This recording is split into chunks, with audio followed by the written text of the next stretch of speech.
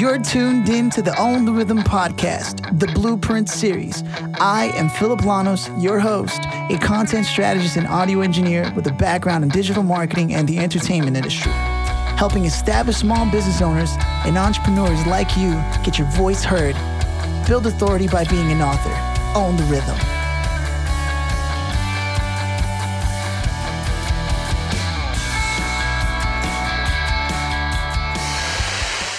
So I want to tell you a little bit about the author and professor that I'm speaking with today. His name is David Kadavy. He's got a top 20 Amazon best-selling book named Design for Hackers, and he's the host of his own podcast named Love Your Work.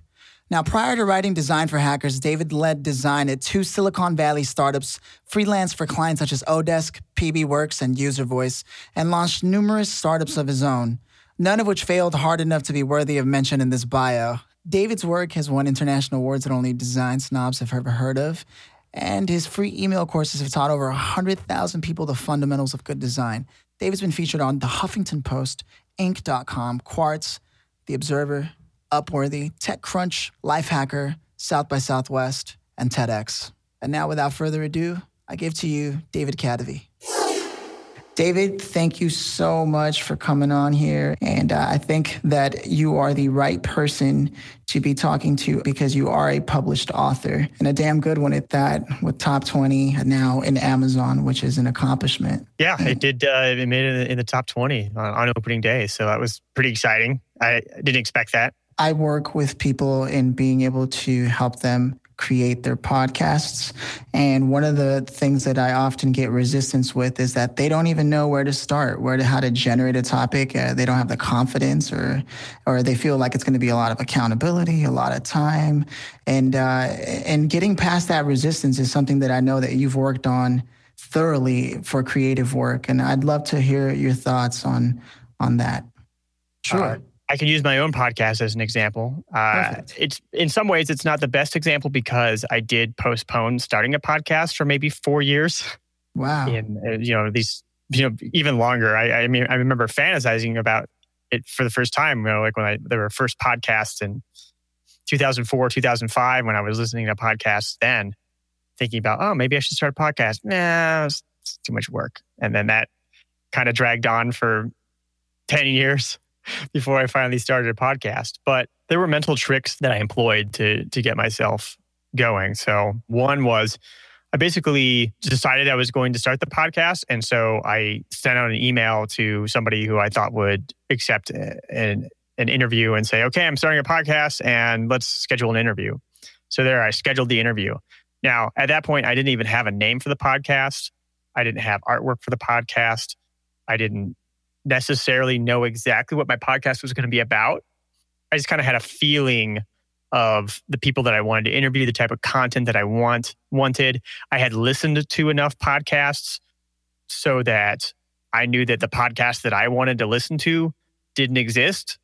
So that's why I made my podcast. I mean, I to this day feel 100% prepared to quit if I ever come across a podcast that is, exactly the podcast that I wanted to listen to, which is why I started my podcast. So I sent out the email and did that interview and then did a lot of brainstorming, had a working name for the podcast. Then I experimented with editing it myself and kind of doing dry run, casual recording of an intro, cutting together music before I even had any rights to the music, just to kind of see what it felt like. And then this is employing that idea of doing the part of the project that is going to inspire you and motivate you to do the rest. So that's what I did. And then eventually things fell into place. And I've had enough experience doing other smaller projects that are creative projects where there are a lot of these unanswered questions in the beginning. I had enough experience with that to at least have a feeling for, okay, what can I handle? What questions can I leave unanswered for a certain amount of time, and what questions can I kind of make up as I go? So then eventually I did, come up with a name and artwork, which I revised that artwork within like a few months after I was done. What is this podcast about? That's a constant journey. it's okay to have a lot of unanswered questions. And I liken it to improv. So I've taken a lot of improv classes, lived in Chicago. So Second City was there, and I could take improv classes there, and took improv classes in other places. And so like one of the things that you learn is to be able to speak in front of your classmates. You got to start a scene now. And you're just making it up as you go, and you're yes-anding. Like your scene partner indicates that you're working in a pizza shop. And then, so yeah, that's your reality now. You're working in a pizza shop and you're just building upon that concept. It's creative work is like that. It's improvisational. You have to be ready to think on your feet and yes, and the things that are going on. And that's where good work comes from, I think. Okay, yeah, it's sort of the old entrepreneur mantra of take a leap of faith and build a parachute on the way down. Yeah, in some ways it is. I think it's really finding places where you can take little leaps and you have some idea of where you're going. I recall you saying something that I thought was brilliant. And you had highlighted that oftentimes an entrepreneur may bask in the I'm an entrepreneur energy and sort of in a reflected state of glory. Yeah, I mean, it's a real psychological phenomenon, basking in reflective glory. No matter how experienced you are, you're going to fall into it every once in a while. Maybe you can train yourself out of it. I'm not sure. I mean, I know that I've experienced basking in reflective glory.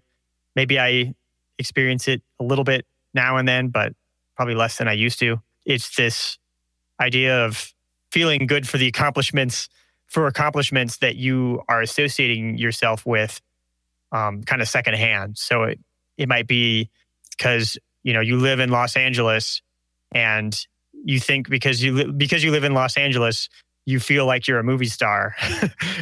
You're an aspiring actor and you haven't gone to any auditions and you haven't been taking any classes to improve your craft. But still somehow in your mind, you've kind of convinced yourself you're a movie star because you live in Los Angeles or because you call yourself an actor. That can be useful and inspiring and it can help propel you. But if you're not careful, next thing you know, you wake up and you're 85 years old and you're on your deathbed and you haven't done anything. One of the most powerful elements of creativity, which is being able to give and being able to think about the way that you're helping somebody. I actually had a conversation with Seth Godin on my podcast not too long ago, and he was talking about the greatest antidote to fear, and I would say also the greatest antidote to like writer's block or thought leader's block is generosity. If you think about who you're trying to help and what problem they have and what it is that you have that might help them, then it starts to feel pretty selfish if you're like, oh, I can't think of anything or yeah, I'm afraid. It's good to just constantly remind yourself to reconnect with how are you going to help somebody. If you think about, I'm not an expert, it can be a disarming thing to say. Even is to say, yeah, I'm not an expert on this, but here's what I did. I did this and that and the other thing, and here's what happened. And it seems like it's a magical phrase to use to not only escape your own BS, but to also drop the guard of people who might be listening to you skeptically. It's like, oh, this person says that they're not an expert. Oh, but those experiences and those observations that this person has are pretty powerful. Like that's good. I just learned something. If I remember correctly, you said self-deception is feeling just fine about not doing what you set out to do as a goal. Yes, I think self-deception, we're constantly self-deceiving. I've really admired the work of Dan Ariely, who is a behavioral scientist that I had the pleasure of working with a little bit. And he's got a great book called The Honest Truth About Dishonesty. And there's just some fascinating studies in there, such as they would give people these sort of, I believe they were number puzzles, pretty easy number puzzles, but they didn't have enough time to possibly finish them. And then they would say, in one condition, they would say, oh, okay, well, when you're done, go to the back of the room, tally up your score and put it in the paper shredder and then pay yourself for the number of answers you got right.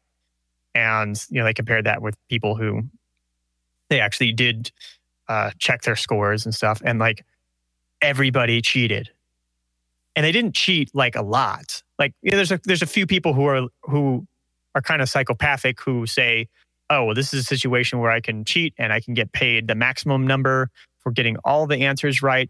I'm going to go ahead and take advantage of that." Almost nobody does that. People cheat just a little bit, and the reason they cheat just a little bit is their own self-perception, is that if they cheated a lot, well, then they might feel bad about themselves. They would see themselves as a liar. None of us sees ourselves as a liar. But what probably happened was that there was self-deception going on where maybe they're checking their answers and they're like, that was what I was going to put for that one. Or, I got a late start. I'll give myself an extra couple or something like that. These little sort of white lies that keep you feeling like you're an honest person, but in fact, you're actually cheating a little bit. Which is a hard thing for a lot of people to hear, I think. It's hard for me to admit. I don't think I wouldn't have cheated in that study, but the truth is I probably would have. Who knows? Because everybody did. Now, I think that is important and relevant to getting work done, to getting creative work done, especially because creative work is really uncomfortable. You've got this thing that you want to make, but there's always something going on that you could decide, I'm just going to check my email. I'm going to look at Facebook for a little while. I'm kind of feeling under the weather today. I'm not going to write this thing. There's all these different ways that you can self-deceive and prevent yourself from actually doing the work. I really liked a metaphor that you dropped on me. It's like learning to ride a bike with only the neighborhood kids to guide you. I guess we were talking about how the older neighborhood kids who knew how to ride a bike were like, it's easy. You just get up and you just ride. And, you're thinking, how's it even possible? You're just going to fall over, obviously. It doesn't make sense that riding a bike would work. And then one day you eventually get it. And now you've forgotten what it's like to not ride a bike. And so many things like that, when it comes to entrepreneurship, when it comes to creative endeavors, are like that. It's so scary. It's so daunting before you write your first blog post or publish your first podcast episode or write your first book. But once you do it and once it's out there, suddenly your entire relationship with it just changes. It's alive and it's real, and you're on the other side of that scary barrier that there was before. And so now it doesn't seem so scary and daunting like it did before. I know that your new book that you've just finished the first draft for has a secret mission.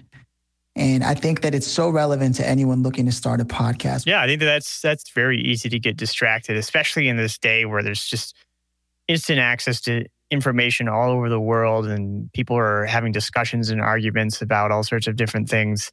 And keep in mind that as they're doing that, they're putting money in somebody else's pocket because these platforms are run off of user data and attention and selling advertising and stuff. Not that they're not useful, not that I don't love Facebook and Twitter and all that stuff, but like they want your attention. And there's certain things that are going to get your attention and they're biased towards those things. If you're going to get in an argument with somebody about something, Facebook loves that. You spend more time on Facebook. They can sell more advertising.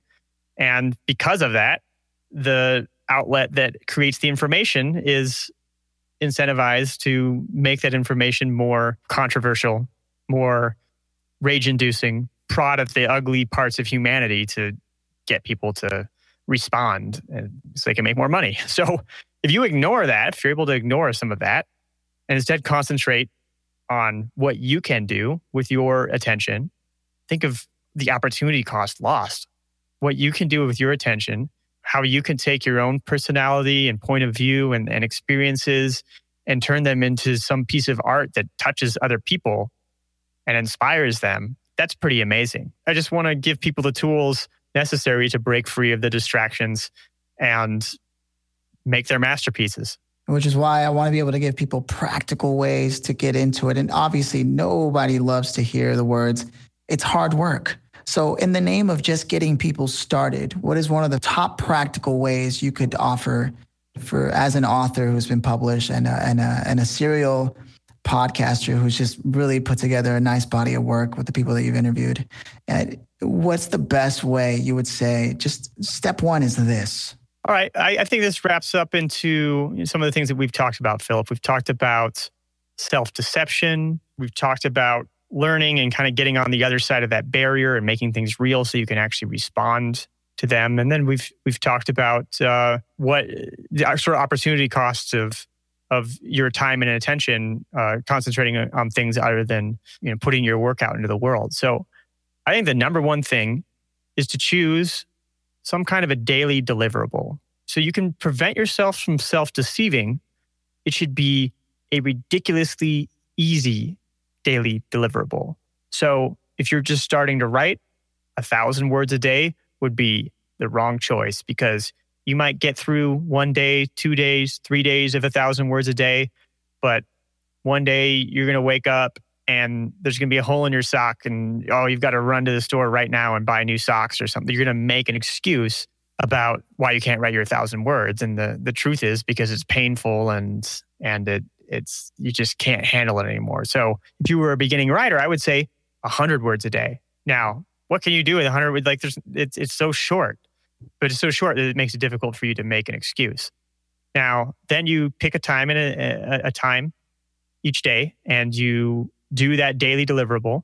One thing you're shipping, you're putting it out on Medium, you're putting it out on a blog. Don't worry about what the blog is called or who you're going to host it with. Just pick. It doesn't matter. Just get it out there.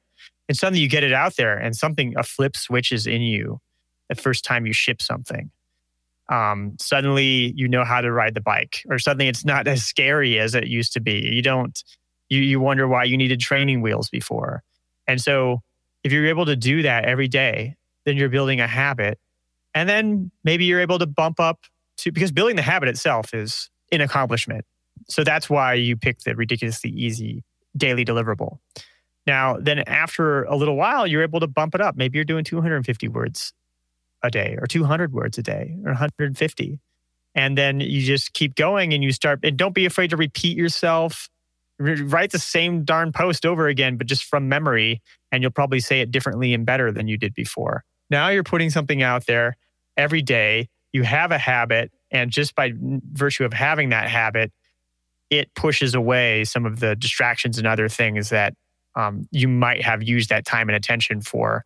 And it grows like a crack in a sidewalk, like the Grand Canyon. It just keeps growing. It really does work, because I think there's a great book that a lot of people are familiar with by the name of The 4 Agreements that certainly changed my life at the age of 14 when I first came across it. And it has the first agreement, and you got to ask yourself why it's the first one. It says, be impeccable with your word, which can be interpreted as, keeping your word to yourself first and foremost. And I think that really goes hand in hand with what you're saying. Yeah, and you start small enough that you can be consistent with your own sense of integrity, your own sense of wanting to do what you say you'll do. And that's something that's a skill that you have to build. You don't want to overdo it, because you can burn yourself out. You can punish yourself if you set out too big. Just so everyone's aware, David is one of the rare few people who actually get back to you when you reach out to them. And I think the best way would be Twitter. Yeah, Twitter's great. I'm very active on Twitter at Kadavy. Kadavy. Amazing. And I'll be sure to have that in the show notes too. So David Kadavy, thank you so much for joining me. I really appreciate it. And we'll stay in touch. Thank you, Philip.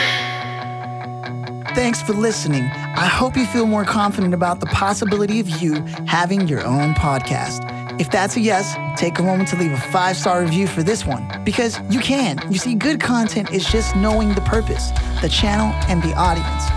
And just know that building your business brand and content assets is never a one-person job. Also, send over those questions and suggestions for episodes by going to owntherhythm.com. Get your voice heard and get in touch with me today. Own the Rhythm.